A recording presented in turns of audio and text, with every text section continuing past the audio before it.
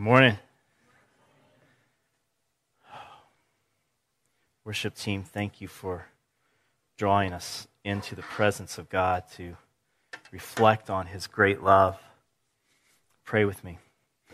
Father, we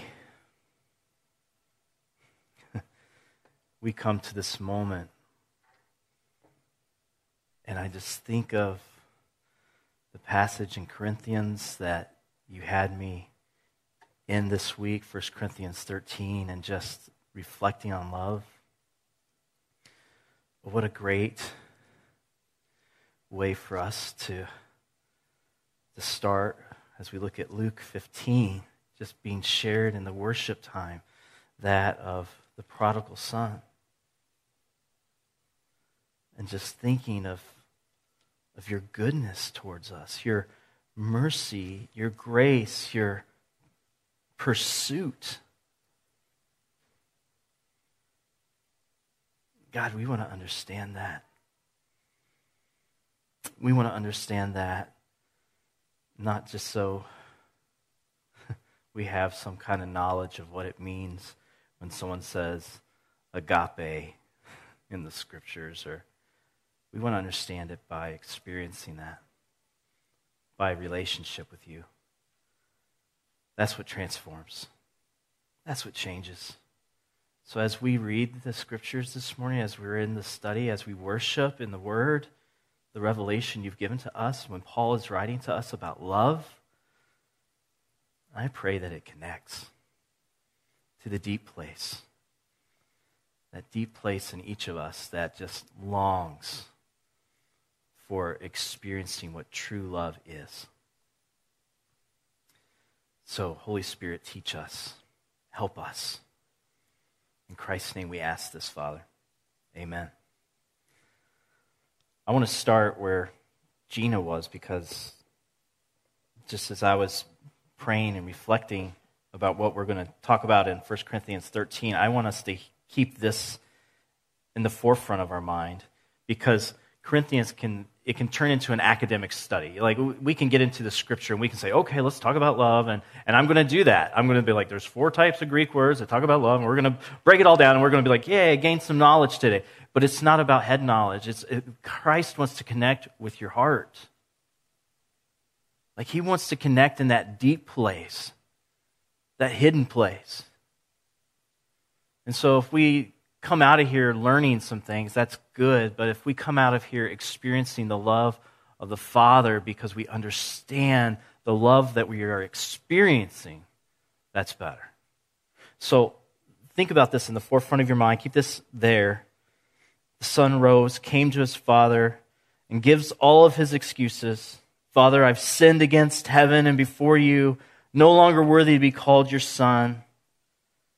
And the father says to the servants, quickly bring the best robe and put it on him. Bring the ring on his hand, shoes on his feet, and bring the fatted calf and kill it, and let us eat and celebrate. Verse 24, he says, for this my son was dead and is alive again.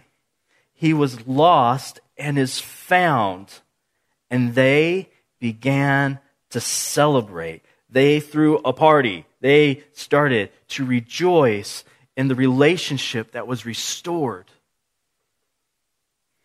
In the beginning of that parable, when the son says, Father, give me my inheritance. I want to go and make my own way.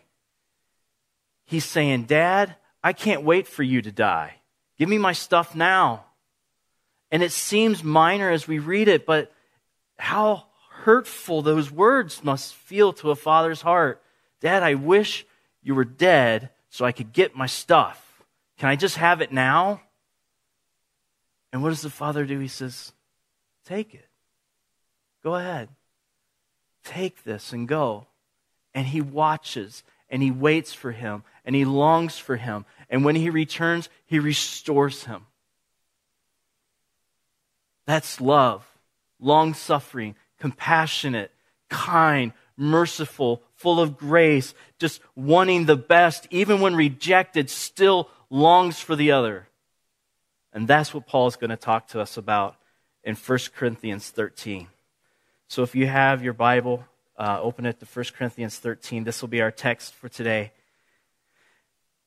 And we're going to connect this to ourselves.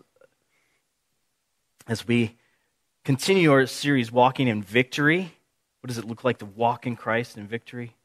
Paul says this: if I speak in the tongues of men and of angels, but have not love, I'm a noisy gong or a clanging cymbal. And if I have prophetic powers and understand all mysteries and all knowledge, and if I have all faith so as to remove mountains, but have not love, I am nothing. If I give away all I have, and if I deliver up my body to be burned, but have not love, I gain nothing. Love is patient and kind. Love does not envy or boast. It is not arrogant or rude. It does not insist on its own way. It is not irritable or resentful. It does not rejoice at wrongdoing, but rejoices with the truth.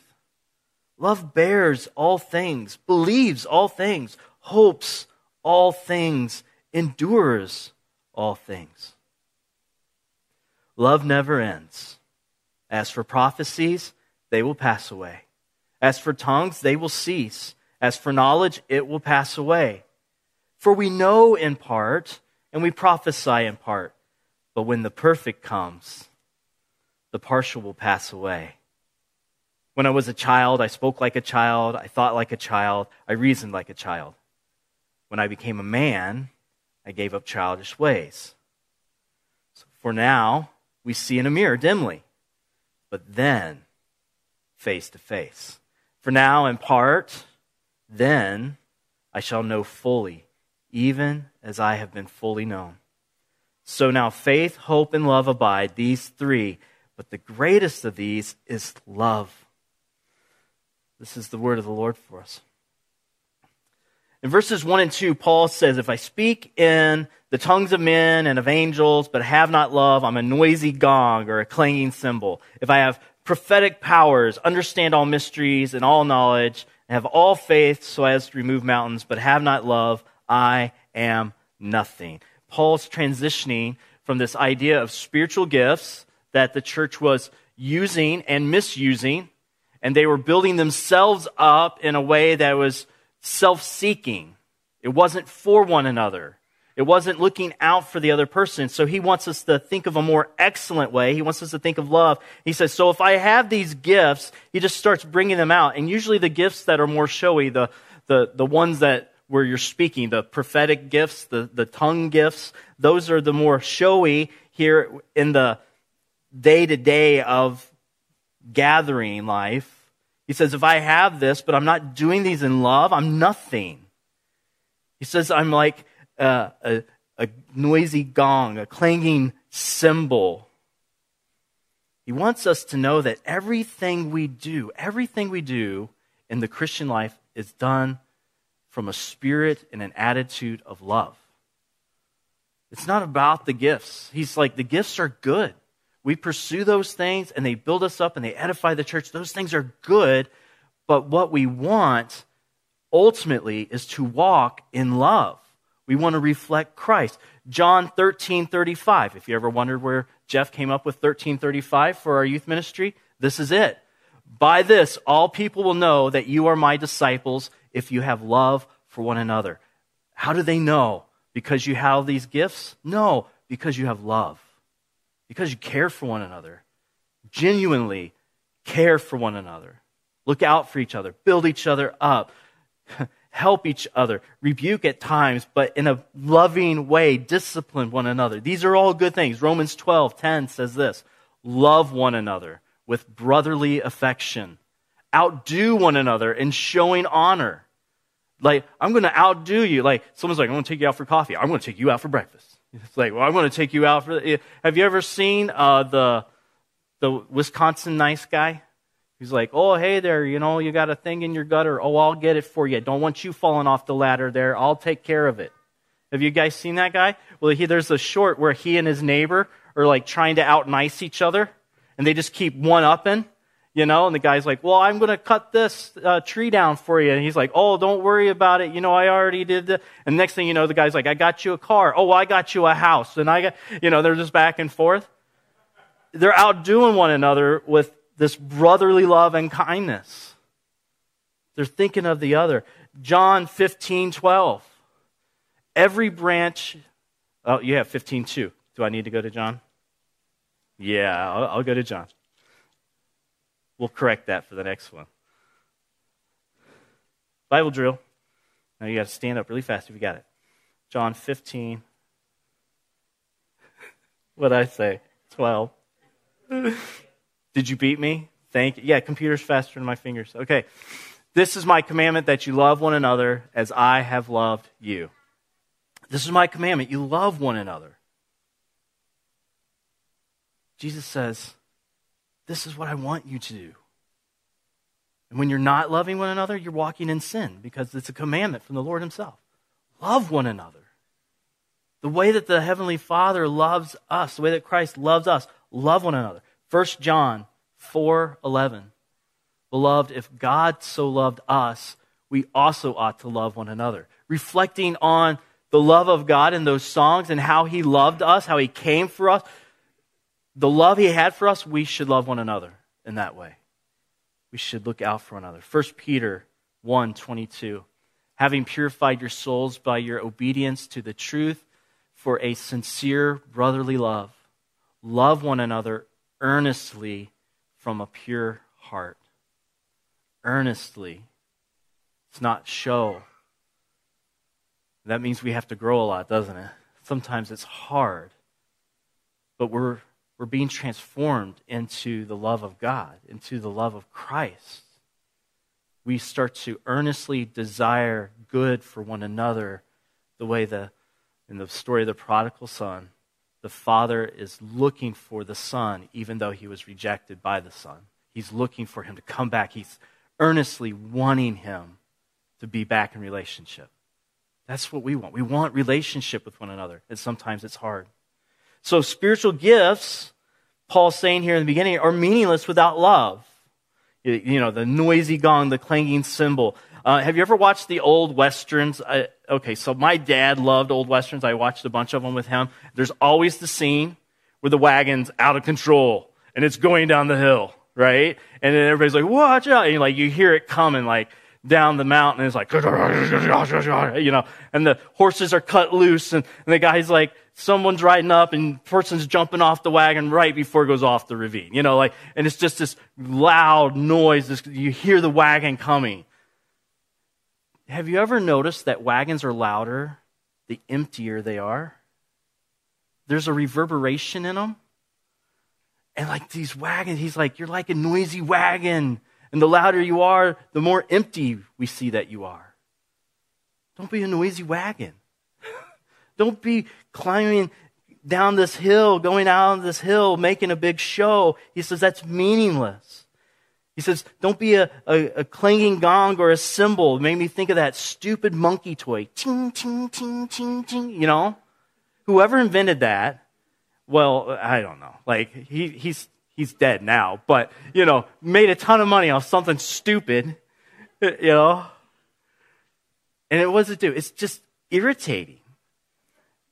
And what's going to happen this Christmas? Grandma and Grandpa in here, all of those of you that are grandparents, you bought that toy already that makes all those weird noises, didn't you? And you're like, I can't wait till they open that one.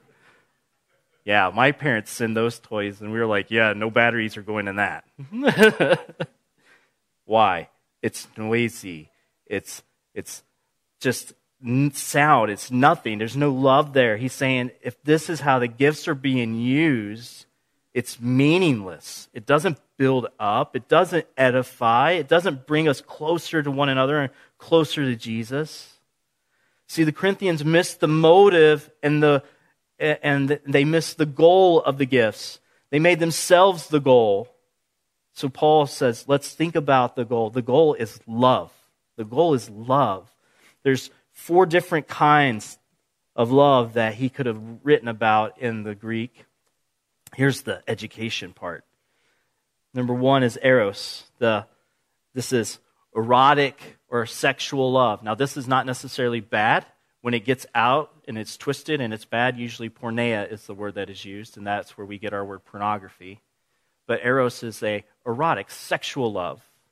There's another word he could have used is storge. This is a family love. This is that time of year where we get family. Oh, I gotta, this idea of blood is thicker than water, and we love our family, and it's meaningful. I can rip on my family, but how dare you do that? Like, you're not allowed to do that. It's my family. I love them. They know that I'm kidding with them. I have a love for my family. That's this storge, this family love. A love between a parent and a child is another illustration of that. And so he could have used that word, but he doesn't. He could have used philia. Philia is where we get the word brotherly love. So we have our city, Philadelphia, the city of brotherly love. This is a kinship, a coming together. One of the best places in Scripture that we really see this met out is with David and Jonathan in the Old Testament.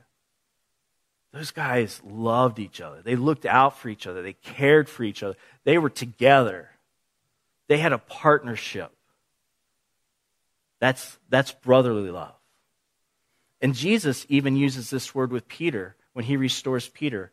So he asked Peter 3 times, do you love me? Do you love me? Do you love me? And Peter says, yes, Lord, you know I do. And one of those times he says, Peter, do you philia me? Are you my boy? Are we together? We have a partnership? And he's like, Lord, you know we do. Paul doesn't use that one. He uses this word, agape. Now, agape, it is a love that loves without changing. So think of our Father in the prodigal son here. It's a love without changing. It is a self-giving love that gives without demanding or expecting repayment. It is love so great that it can be given to the unlovable or unappealing. It is love that loves even when it is rejected. Agape love gives and loves because it wants to. It does not demand or expect repayment from the love given. It gives because it loves. It does not love in order to receive. This is how Paul says we are to be with each other. This is how the gifts are to be worked, in this attitude of the heart. This is why the gifts build up and encourage the church. This is why the gifts purify the church. This is why it edifies so nicely, because it draws people to Christ. It draws people together. With this attitude of concern for one another, there's great care. And so he's saying the gifts without love are meaningless. He says here, like, you can move mountains. I have all faith that moves mountains. But without love, he says, that is meaningless. One commentary said this, and I thought it was pretty interesting. He said, a man of faith may move mountains, but he will inevitably place them in front of someone else, or worse, on someone else, if he does not have love. Praying to move that mountain and dropping it right in your way. It's like, well, look, God blessed me. It's like, yeah, but you didn't bless this guy. Or worse, dropping it on them. Verse 3, Paul goes on to say to us, if I give away all I have, and if I deliver up my body to be burned, but have not love, I gain nothing.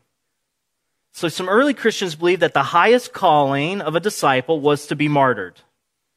They thought that this was a way of showing extreme devotion to the Lord, that if I gave my life in such a way that I would be martyred, that was the highest calling one could have. And there was that thought that this for sure would secure eternal life.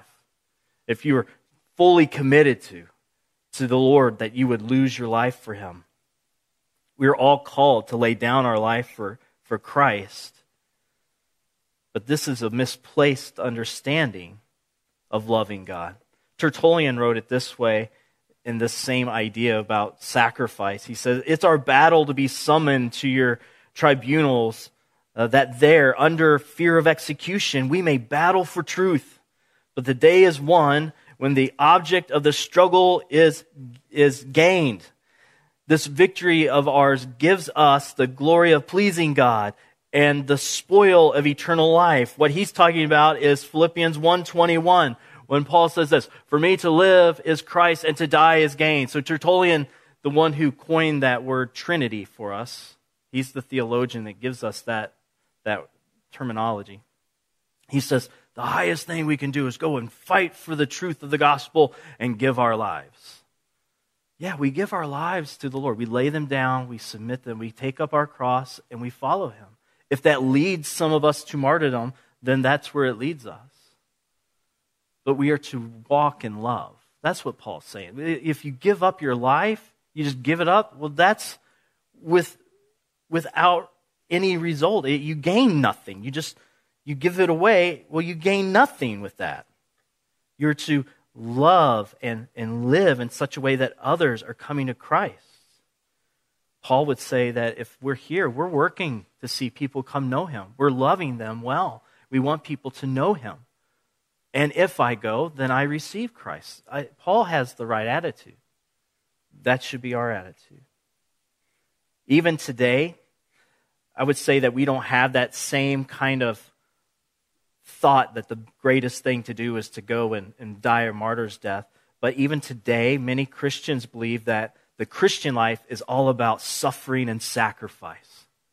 That's what it's about, suffering and sacrifice. I just go around and, God is good, but it's so hard. I like to call them Eeyore Christians. Oh, well, I suffered again today for the Lord. Jesus is good. He wants us to have joy. We walk in love. We walk in the fullness of Christ. Yes, there is suffering. Yes, there is sacrifice. But there should be a joy that comes with walking with him.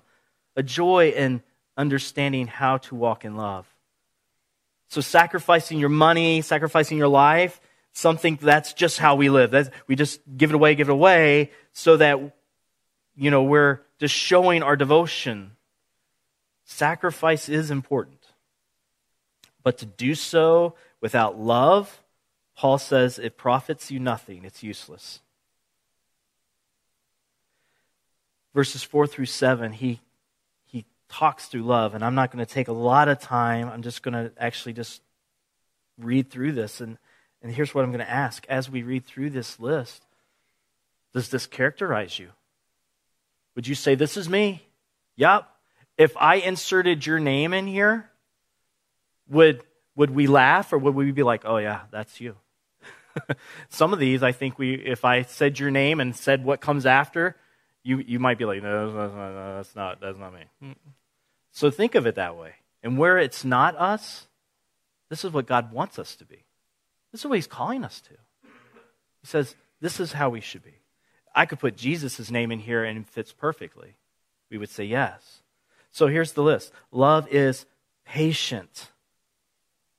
Love is kind. Love does not envy. It does not boast. It is not arrogant. It's not rude. It does not insist on its own way or self-seeking. It's not irritable. It's not resentful. It doesn't rejoice in wrongdoing. It rejoices in truth. It bears all things, believes all things, hopes all things. Love endures all things. So as Paul's talking about this list, think about it. Jesus is patient. Jesus is kind. He does not envy. He does not boast. He is not arrogant. He is not rude. He doesn't insist on his own way. He is not irritable. He is not resentful. He doesn't rejoice in the wrongdoing. He rejoices in the truth. Jesus bore all things, believes all things, hopes all things, endured all things. How would your name fit? How would your name fit? I know there's areas where I read it, just the one as I was reading through it, I just kind of laughed in my own mind because on my number 8, love is not irritable. Yeah, if you're around the house, Dad has a nickname. He's called Grouchy Bear. What does that mean? It means I'm irritable. I read it, I'm like, yeah, I got to work on that one. But I can justify it with a cute nickname. Grouchy Bear. Hey, I'm just, there's a Grouchy Bear today. It's like, yeah, but I'm not walking in love. That's the point. Paul's saying we're to walk in love. Love bears all things. I want to look at this last section. Bears all things, believes all things, hopes all things, endures all things. All things means all things, like in everything. So love covers. That's what bears all things means. It covers. And so what does that look like? Well, it looks like 1 Peter chapter 4, verse 8. Above all, keep loving one another earnestly, since love covers a multitude of sins. It bears all things. It covers. So the idea is this, like in your life, when there is an irritation that comes into your life, we're to be like an oyster. What happens when a grain of sand gets into an oyster? Any of you kids know what happens when a grain of sand gets into an oyster shell? How does the oyster take care of it? No?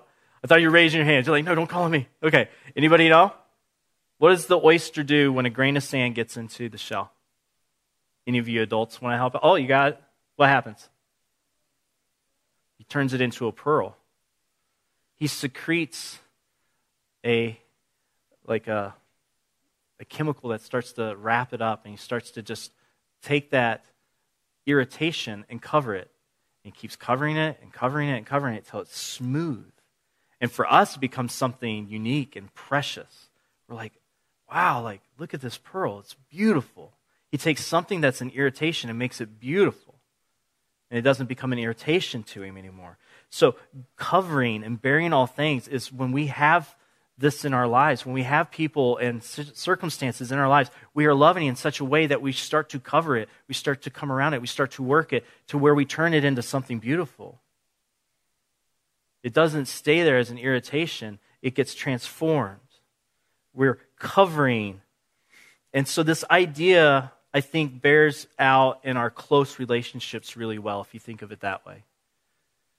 Covering one another it's not talking bad about the other person. It's not tearing them down. It's not talking about how they irritate you. It's not talking about the thing they did this week that was so just silly or stupid. Like, it's covering them. It's respectful. It's watching out for them. And it's continuing to build up. And it's taking away that hurt and making it something good.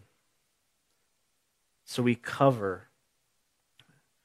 Love believes all things. Now, this is not believing lies. Believes all things means looking for the best in one another. Love believes all things. I believe in the best in you. If you have Christ,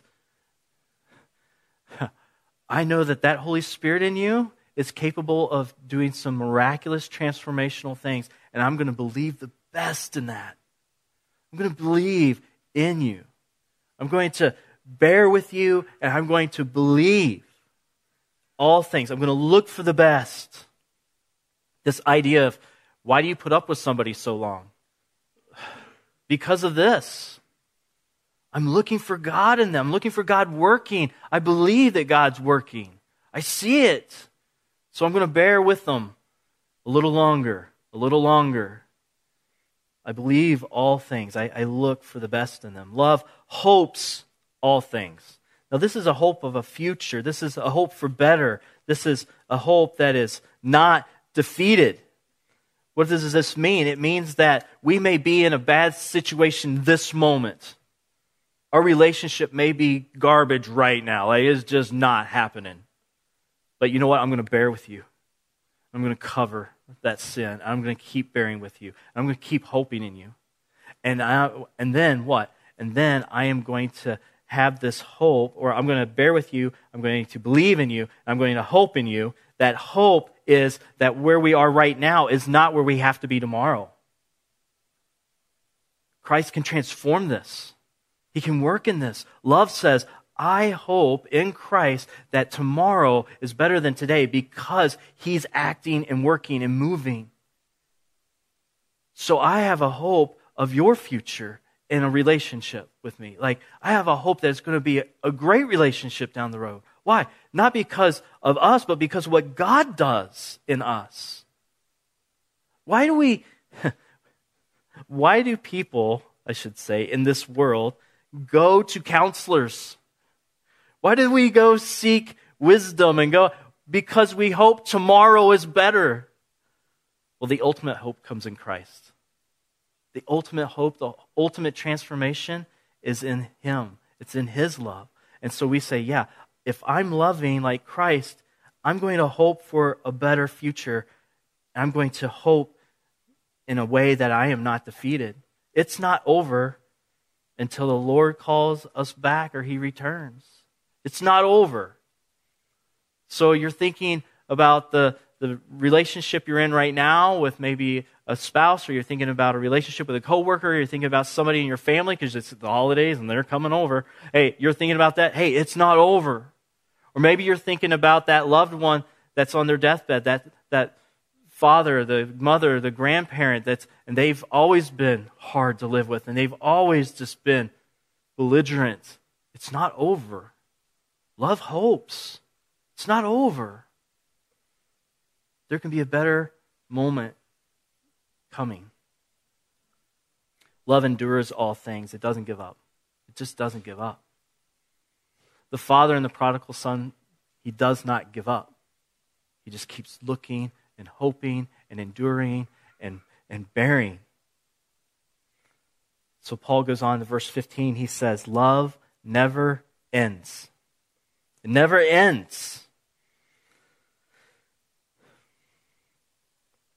Galatians 5:22 through 26 say this. But the fruit of the Spirit is love, joy, peace, patience, kindness, goodness, faithfulness, gentleness, self-control. I like to think of this all as one fruit coming out of love. You can think of it in different ways, but I look at this as the fruit of the Spirit is love. And love is all of these aspects. Against such things there is no law, and those who belong to Christ Jesus have crucified the flesh with its passions and desires. If we live by the Spirit, let us also walk by the Spirit. Let us not become conceited, provoking one another, envying one another.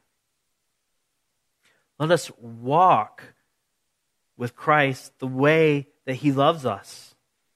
Let's reflect Him. Paul gives the same thought that we're talking about in Corinthians. He gives that same thought to the church in Galatia.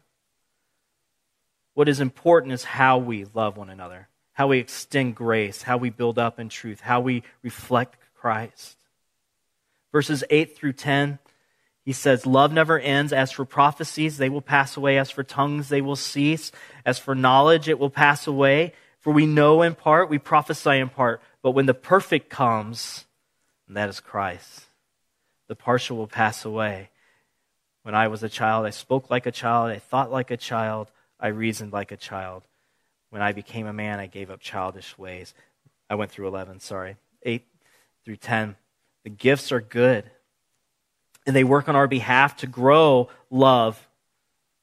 I want you to understand that the gifts, when used properly, grows love in the fellowship. We're all growing in love. We're growing in grace. We're being built up. So the gifts are good. They help us grow in love. But there will come a time when the gifts are no longer needed and love being perfected will remain. So what is the perfect that Paul talks about? It's Christ. It's the return of Christ. Some believe that it's when the New Testament was finished and so we don't need gifts because we have the New Testament. They say, oh, this is the perfect. That's not the context that we're reading. Paul's not saying, and when the scriptures are written, he's not talking about the scriptures. He's talking about Jesus himself, the Word made flesh. He's talking about Christ, and he says, when He comes, then we won't need these gifts because we will be with Him. We will see Him.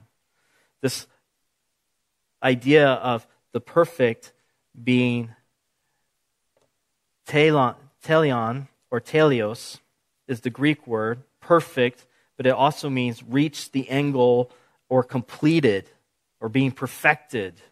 So the word perfect is used in other places, meaning we have reached our end goal, we have made the perfection, we have made what was set out to go for.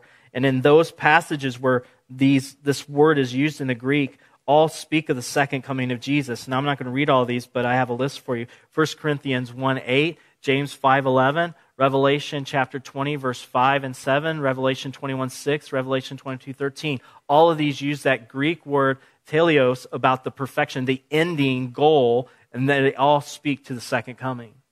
So that's what Paul's talking about. He's like, when the perfect comes, when the end comes, Christ is with us. Will we need to prophesy? No, we'll have Christ. Will we need these gifts? No, we will be with Him.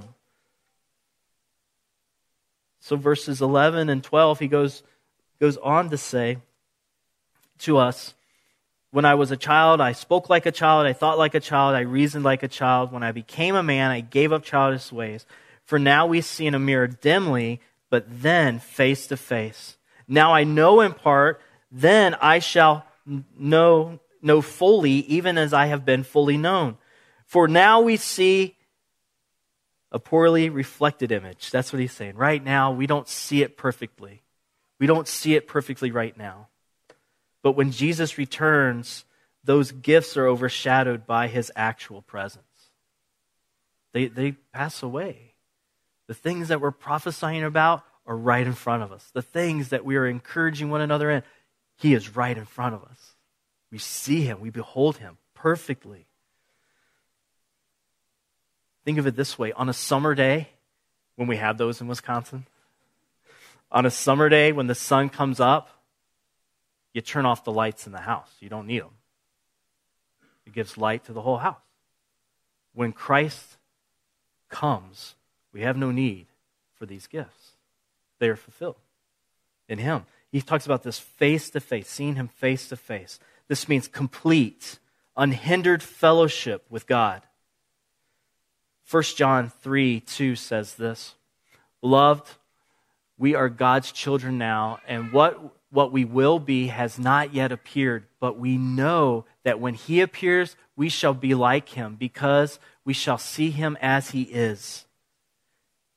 When we are with Him, we shall see Him as He is. No more barriers. Nothing between us. Nothing between us. Face to face. There will be nothing that hinders our relationship with Christ. Here he says, I will know fully. Now, he's saying, I will know God as perfectly as I can in that moment. He doesn't mean that I'm going to be all-knowing like God, but as perfectly as I can, I will know Him. So God will continue to deepen our relationship with Him. There will be no barriers there, no hindrances. Ephesians 2:7 says this, so that in the coming ages He might show the immeasurable riches of His grace and kindness towards us in Christ Jesus. What does that mean? In the ages He might show the immeasurable riches, the ages to come in heaven. He's going to continue to show us more of Himself. We will come to understand more and more of God the longer we are with Him. He is unfathomable. He is without end. We cannot imagine the depth. So when we stand before Him, we will fully know Him as best as we can in that moment, but He will continue to further a relationship with us, and He will continue to show us the riches of His grace and kindness towards us through the Son. He's like, you thought that was awesome. Let me show you this. Oh, you think that's good? Now let me show you this. And He's going to do that for all eternity, the ages to come. He's going to continue to show us the depth of His kindness and His riches and His mercy and His love towards us. So we will be growing in relationship for all eternity with God. So verse 13, the last verse here, he says, so now faith, hope, and love abide, these three, but the greatest of these is love. Why? Because love never leaves.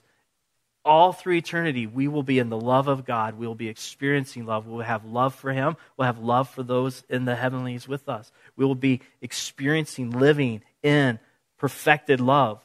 Faith will be fulfilled.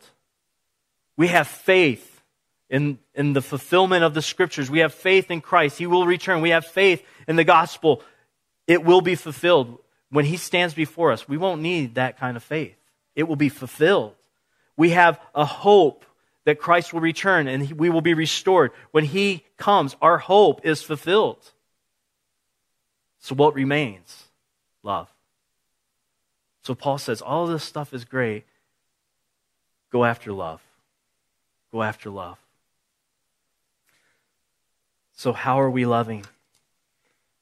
Are we like the father in that parable?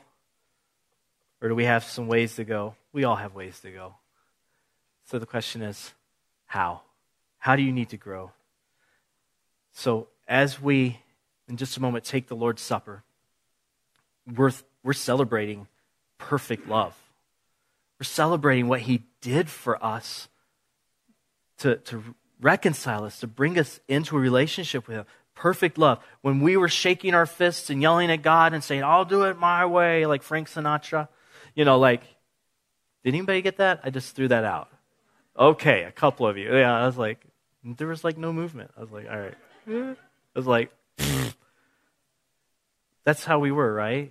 We wanted to do everything in our own strength, our own way, and God still pursued us, still loved us, still lavished grace on us, still was calling us. And then we came to our senses, we came to him. He falls on us, gives us a robe, puts a ring on our hands, shoes on our feet, has a celebration, kills the fatted calf for us. We celebrate perfect love at the cross for sinners. His body broken, his blood shed so that we could be redeemed. And so as we're standing here and we're reflecting on this moment, ask God, how do you want me to be perfected in love? What does that look like? And then give thanks for what he has done here. And then let me read this out of 1 Corinthians 11, because Paul tells us to reflect on our own lives here. He says, for I received from the Lord what I also delivered to you, that the Lord Jesus on the night when he was betrayed took bread, and when he had given thanks, he broke it and said, this is my body, which is for you. Do this in remembrance of me. And in the same way, he also took the cup after supper, saying, this cup is the new covenant in my blood. Do this as often as you drink it in remembrance of me. For as often as you eat this bread and drink the cup, you proclaim the Lord's death until he comes. Whoever, therefore, eats the bread or drinks the cup of the Lord in an unworthy manner will be guilty concerning the body and blood of the Lord. He's saying, don't come flippantly. Don't come in your sin and be like, thanks for the fire insurance. Thanks that I get the get out of jail free card. No, you're saying, Lord, you gave yourself, and I'm repenting of those things in my life that I shouldn't be living in. I'm not going to come and make a mockery of the cross.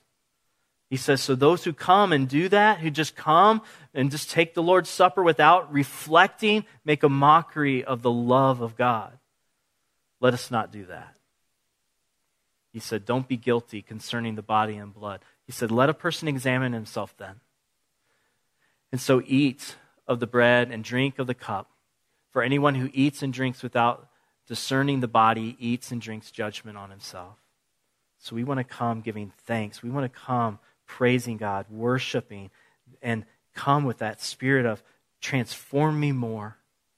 May love abound more in my life. So I would just ask, before you come, examine yourself. Ask God how to grow in love. And then come and worship by taking the Lord's table. Will you stand with me? Worship team, you can come back up. Lord, I thank you for this passage of Scripture, and I thank you for how good you are. And in these next moments, we celebrate by taking the Lord's table.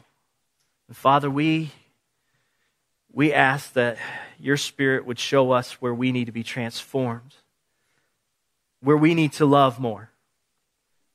For each of us, it's going to look a little different. But God, you know each of us intimately, full well. You know where we are. You see us perfectly. And you know what you want to do in the next moments of our lives. Thank you that as we think of that list that Paul gave, Christ, you fulfill that list. And so you're bearing with us even now.